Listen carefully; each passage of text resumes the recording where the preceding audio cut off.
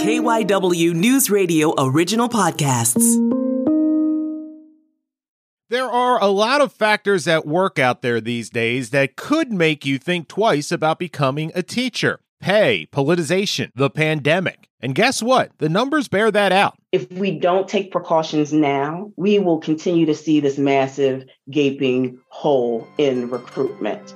But finding people who want to teach is only one part of the problem. Latanya Patillo is the Director of Policy and Advocacy at the nonprofit group NWEA, which supports students and educators. She says schools are now also having a hard time keeping teachers. Our system needs to change, not only how we think about the profession, but what do we need to do to ensure that if you enter this profession, you are best equipped to lead our classrooms.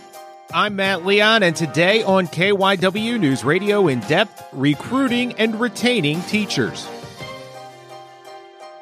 I feel like the last few years have been just this constant storm for the teaching profession.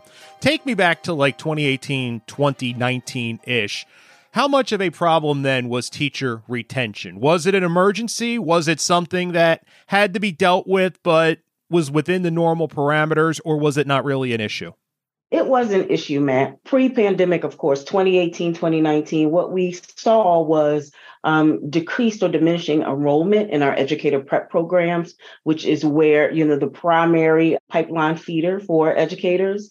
It was becoming an issue, and particularly an issue in specific subject areas that we see now, right? So special education, math, specifically science, those areas were tough to recruit and retain teachers. And there are a number of reasons why.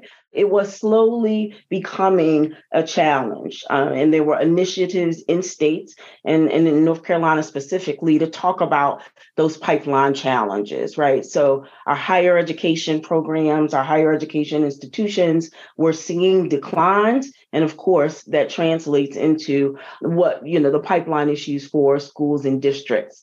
We'll see in our alternative licensure programs, there might have been an increase in recruits for that program, but still overall, you did not see kind of the number of educators entering into the profession that you saw previously. Taking that, and then the last couple of years, there's obviously the pandemic, which turned everything sideways.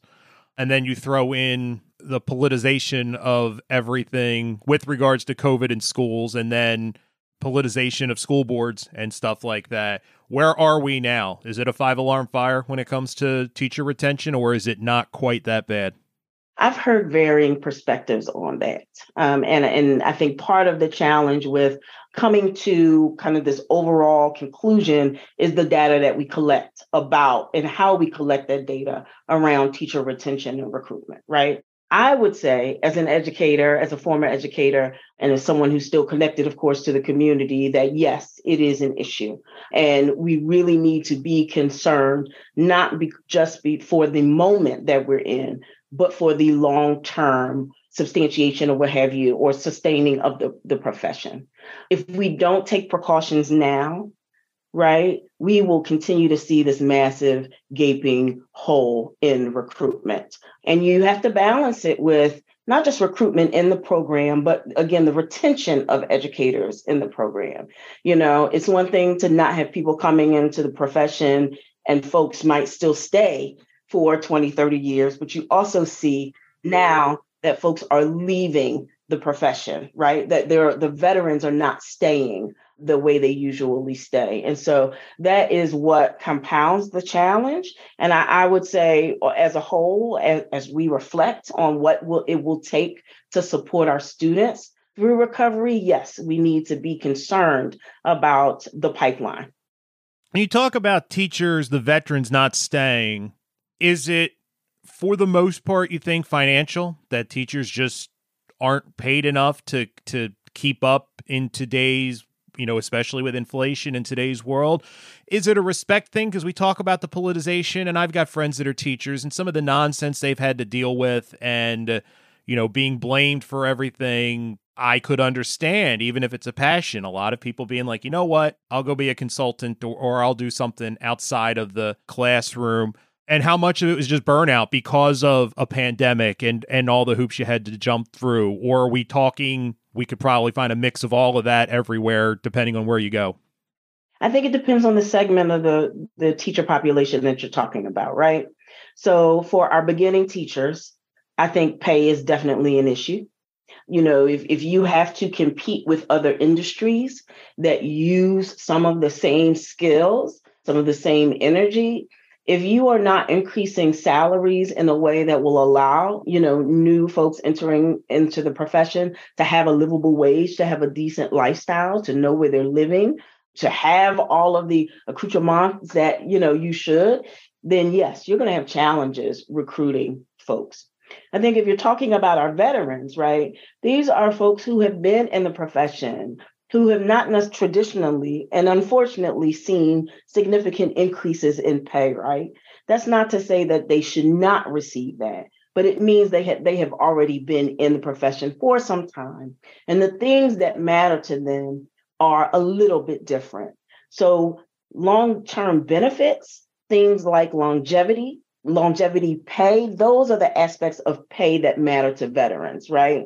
Also for veterans, the type of working conditions that we see, that matters for all of I think, our educators.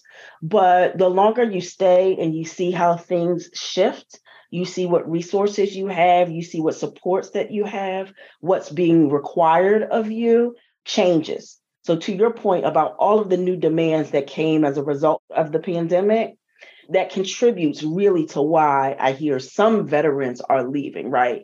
Enough is enough. Like all of the things that are required, that are new and different, that are not the same from 10, 15, 5 years ago, it's just a lot heavier for some veterans. So I think the reason why we have to get granular with how we collect information about why teachers are staying and are leaving, I think it will lend itself, we will see that it's different, the different levels or the different steps that you were in your career.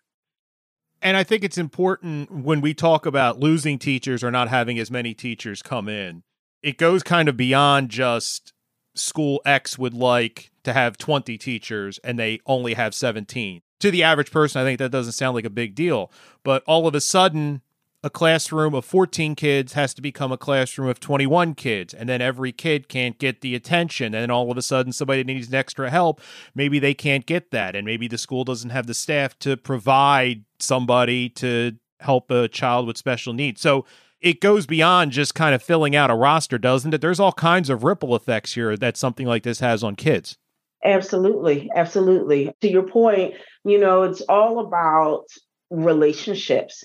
And when you increase the numbers in a class or the numbers in the program, the ability to create those relationships with students diminishes. The capacity that an educator has to work with 15 that changes to 40 is different. So the ripple effects not only impact just that one educator in a classroom, but we have to talk about our instructional assistants, like the additional instructional staff that are in schools too, that support educators. It's one thing to be leading that classroom by yourself. It's another thing to have an instructional assistant with you that could help differentiate, that could help work with students who needed some extra work or a different type of engagement. And so the ripple effect is just beyond losing one or two teachers. What does it mean when you have to consolidate classrooms? What does it mean when an educator has to take on additional responsibilities in order, to complete their day of work, right? So teachers who fill additional roles in schools, who might work after school, who might be a coach, who might do these other things, those pieces are missing from a school environment as well. And so there is a huge, huge picture, I think, that we have to take into account. These things don't happen in isolation. We need to take a break. We will have more with LaTanya Patillo right after this. This is KYW News Radio In Depth. We are back on KYW News Radio In Depth, continuing our conversation with LaTanya Patillo as we talk about the importance of teacher retention and recruitment. We've talked about the problem and what it's led to. Now let's start the conversation of how to try to address it. if you're putting together a strategy to retain and recruit, is it two separate strategies, or is that Venn diagram very similar? I think the Venn diagram is similar. You can't do anything in isolation. If you are thinking about how you will support your educators through their career, they are not separate things. The Venn diagram is ever apparent because you're going to have to meet in the middle. If you are coming into the profession, you have to think about long-term what it means to be able to provide healthcare and healthcare benefits, or to have those benefits over the long term. And in situations in some districts, in some states, that's not an option, right? That some educators won't have state benefits that they had previously. And so you have to think about how you will keep this new teacher once you bring them in. And that's an issue for all educators. I will tell you it's a specific issue for educators of color. If we talk about diversifying the workforce, how do you provide those supports? How do you retain those educators? What are those specific things that you'll need to keep someone in the classroom after year 3? Which is a critical time for most educators. And I would say even now, after year 5. What is 3? Is that kind of just when it look at, that's kind of the decision time where you see a lot of people bail after year 3, and if you can get past that hump, and you mentioned year 5, if they stay that long, good chance they will stay for a long run? Yes, sometimes they were contractual timeframes, but oftentimes your first 3 years are critical. Because when you walk into that classroom, right, you have your theoretical learning, you have your pedagogy, you have all of the things that you learned in your ed prep program, and you may have some experience and should have experience having been in the classroom, but it's nothing like being immersed, being the leader of that classroom and having to implement your classroom management, having to, manage, develop curriculum or engage in the curriculum, having to teach those first 3 years are particularly challenging. And if you can make it through, if you have those supports, if you feel like you're sound in your skills and your practice, then usually once you make it over that hump, you can stay. If the conditions are sound, if there's a level of stability there, that's usually the sweet spot. Get through that first 3 years.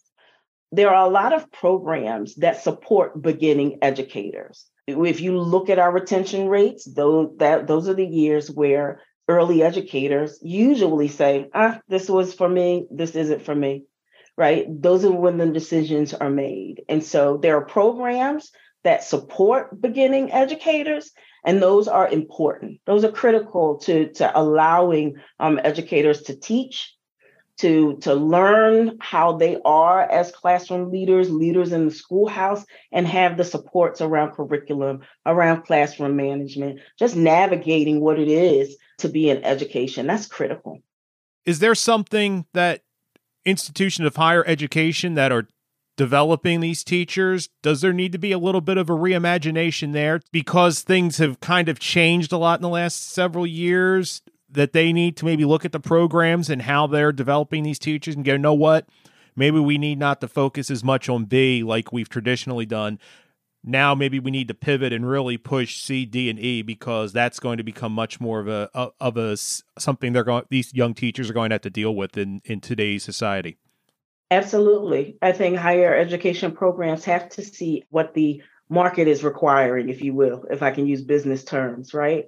The market says, the environment says that we need to be thinking about how we use data to determine what students need and how we equip teachers with the skills to analyze data, how that matters. If we're going to use data to inform instruction, then we need to equip educators in their ability to use that data.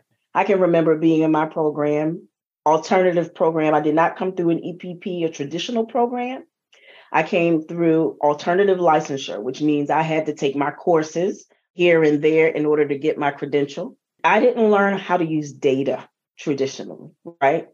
That's going to be important now in order to understand where our students are, what they will need, how we can create an individual plan, and it's going to be challenging, but how can we look at formative assessment scores, how students are functioning in their class on the day-to-day, some of their interim assessment scores, all of the data that we can pull together.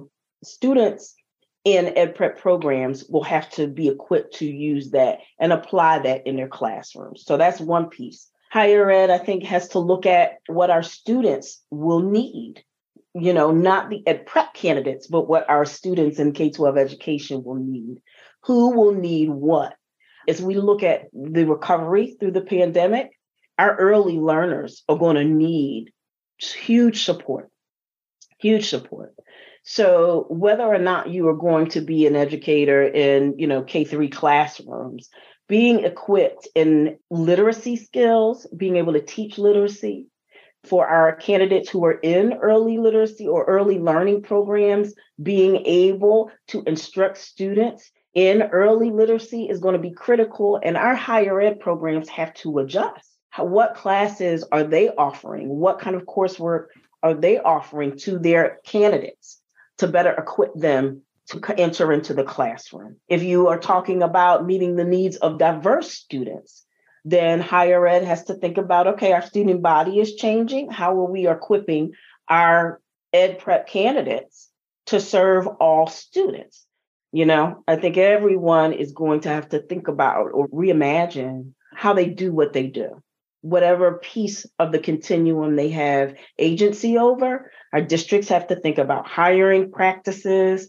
Our, higher ed has to think about their coursework. Our state has to think about requirements for licensure. All of those things have to be reimagined going forward. Do you get the feeling as someone who's plugged in that people get it, that it's a different game now than it was 5 years ago? Or do you still see a lot of people still hammering the same square peg into a round hole? I think people are getting it. I think it just takes time. We're talking about a cultural shift, rethinking the profession, what it means to be an educator. One, respecting education as a profession is going to be critical. We've lost that respect. Does it mean to respect the profession? Educators used to be and should still be a central part of the community because we're in charge of, ensuring the future of our kids. But I think it's going to take some time because I think people just remember what it means to rethink it is education. And in an environment where we tend to want quick results, or we want to implement something and think it's going to be turnkey and then it's going to solve all of our problems, our system needs to change. Not only how we think about the profession, but what do we need to do to ensure that if you enter this profession, that you are valued, you have the supports that you need, and that you are best equipped, trusted to lead our classrooms and educate our kids. When it comes to rewarding veteran teachers, you talked about the health benefits and the pay. Those are the big things that are incredibly important. Are there secondary, tertiary things we can do to show that respect and show these teachers that they are appreciated, and keep them? We need to listen. If you've been in any profession, there's always something to learn. Educators are lifelong learners. I think it's something to be said for a veteran, for someone who has been in the field, who is still learning, sustaining, right? Being able to be an effective educator means that you have to continue to learn. There is a lack of respect for that. Being a veteran educator means that you can be a mentor, that you oftentimes are providing supports that you're not compensated for, that are not recognized. If you are doing those sorts of supports, if you are acting as an additional resource, compensation is always one, but is always an opportunity to support your veterans, right? To show your value. But then also providing additional leadership opportunities if as a veteran you want to enter into that space. There are a number of ways that veteran educators engage or operate in a schoolhouse. And I think, one, understanding where that teacher wants to be, right? Principals having relationships with their educators, knowing what their educators are interested in, how they want to engage. If they want to be on, the leadership of committees, if that soothes their soul, provide those opportunities. Provide the financial compensation if it is above and beyond their day-to-day duties. And a lot of that has changed. There are some districts and states that provided financial compensation for mentoring. A lot of that has changed. I think bringing that back would be fantastic.